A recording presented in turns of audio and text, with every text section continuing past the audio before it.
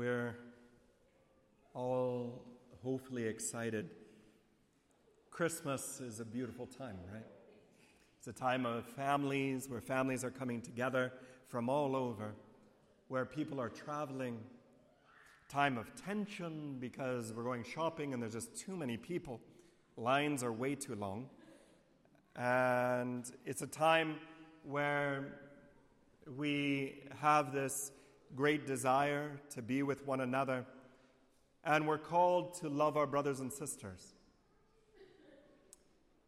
Often, though, what happens in the midst of all of that is that Christ and his birth remain very abstract. It remains very distant from our experience. And it's a terrible thing, for Christ is often taken out of Christmas. And yet, we are gathered here today to cry out that that is not true. If we're here, we have to remember the reason why we're here. Even if it's only once a year that we come. If we're here, we have to remember the reason why we're here. There is something more than cultural going on. There is something beautiful that happened. There's something amazing that happened 2,000 years ago. I have been studying a class on the side of geology on the creation of this earth and how this earth was formed, a university class. And it's a beautiful class. I love learning, and so I'm always trying to follow something. And right now it's geology, under the inspiration of Brother Jan, actually, that he got me back into it. And a few points were brought up. One point is that there are estimated in this universe about 10 to the 21st power number of stars, which means there are so many stars that it's hard to even fathom. There are about as many stars in the universe as there are sand, grains of sand on this earth, to give you an idea of how many stars there are in this universe. It is so amazing to think about the distances between the stars and the immensity of them all. It's mind-blowing for me. Another mind-blowing thing, by the way, for me, is how many pages, web pages Google has found. They're now at 30 trillion. It's mind-blowing also.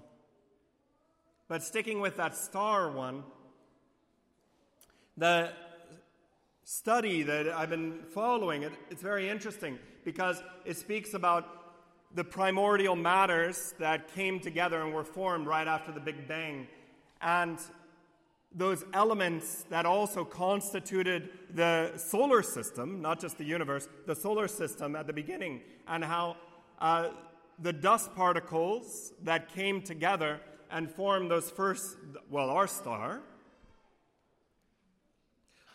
how they all came together and they were rather simple.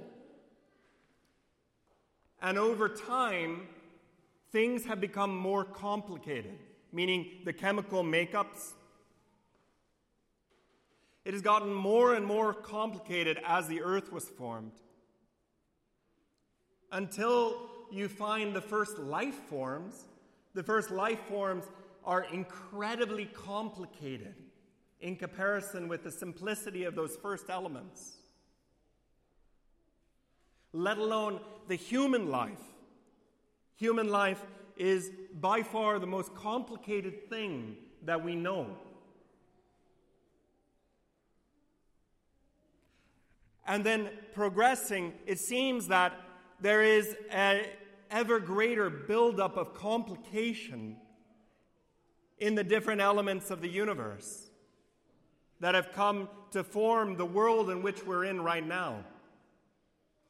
I could understand why Father Lemaitre was so fascinated by the universe that he was the one to discover the Big Bang. The Belgian priest who discovered the Big Bang back in 1927 when he wrote his first academic article on it, was so amazed by the universe that he gave much of his life to ponder it.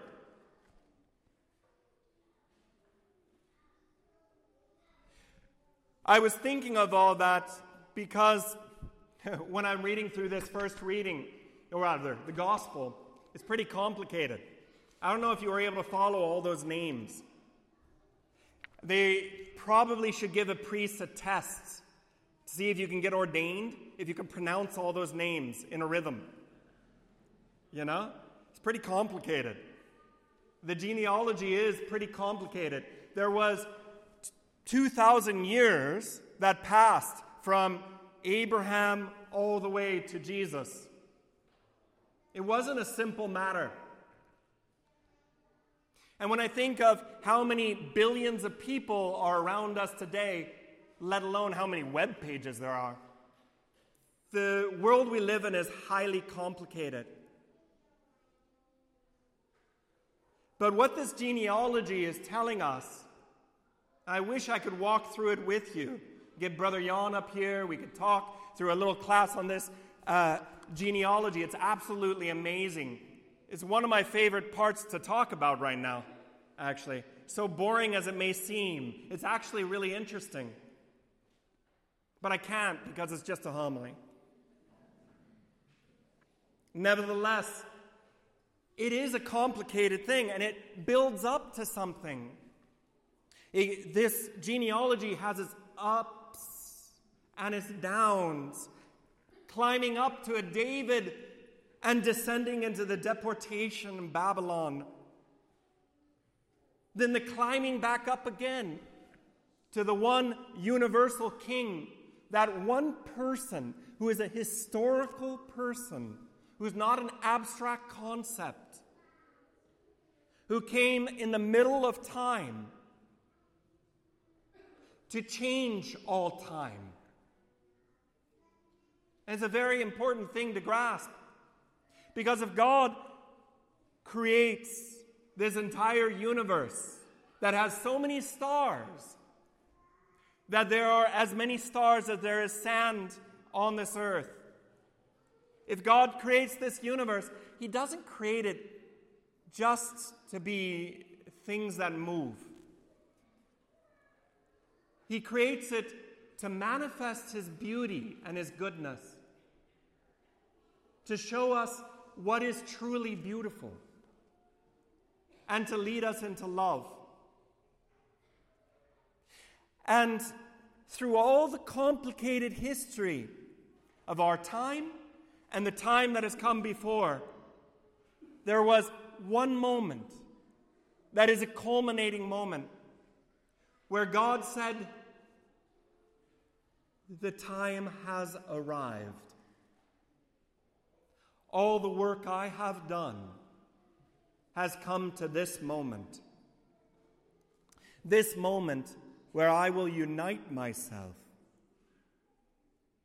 where my love, which is infinite, which created this universe as diverse as it is, my love drives me to come and make a home here. Love, by its very nature, gives. It's almost the definition of love, almost. Love, by its very nature, gives. And Christmas is just about that, about giving. And on this day, God gave. He gave of Himself completely to become one with us. And so literally, there was a rupture. There is two separate times, scales of time, on a metaphysical level. There is the time before Christ, and there is the time after Christ. For that after Christ is where God has now come to dwell with us. And now the whole universe is changed. Everything is different. He now dwells in our midst.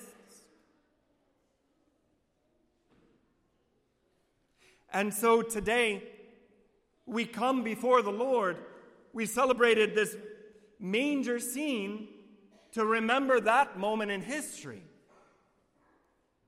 But St. Francis, when he first celebrated, he didn't bring in the child Jesus.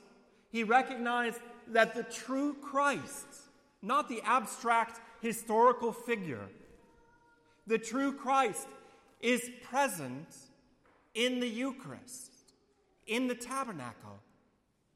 And so he saw no need to bring in that child, that statue, for the real thing was already there. And you know, if we don't grasp that, what good is our faith? What good is our coming? Because our faith is not about morality, although that's very important. We haven't lost it. Our faith is not about law, neither, although that also is very important. It's not about social work. It's not. Our faith is not about that, although it's good, and you hear me speak forever about St. Vincent de Paul. Our faith is not about that. Our faith is about the fact that today the Word is made flesh, that God has come to dwell in our midst. And everything is different. One of the temptations of our modern church is to lose sight of the mystery. When before we had the incense, we had Latin, we had all the distance, and the bells and whistles. I can list out many a problem with it, but it showed us that there is a mystery, that we are entering into a mystery, that God is in our midst. We cannot lose sight of that, for that is the core. Like you'll hear me say in Easter, if Christ is not resurrected, vain is our faith. If Christ is not incarnate, vain is our faith.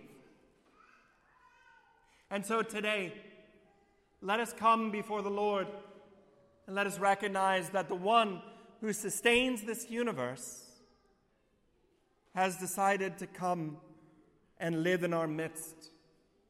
That what all the myths of all the different cultures point to is that God is alive. And today we celebrate that what all those myths pointed to, all those seeds planted by the Holy Spirit, has become true and not just a myth.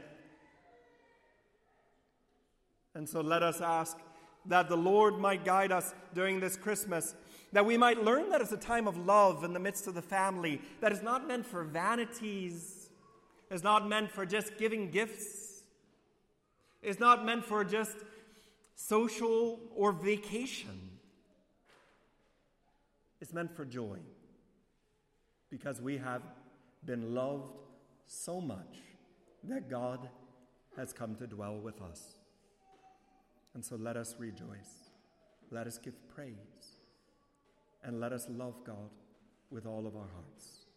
In the name of the Father, the Son, and the Holy Spirit, amen.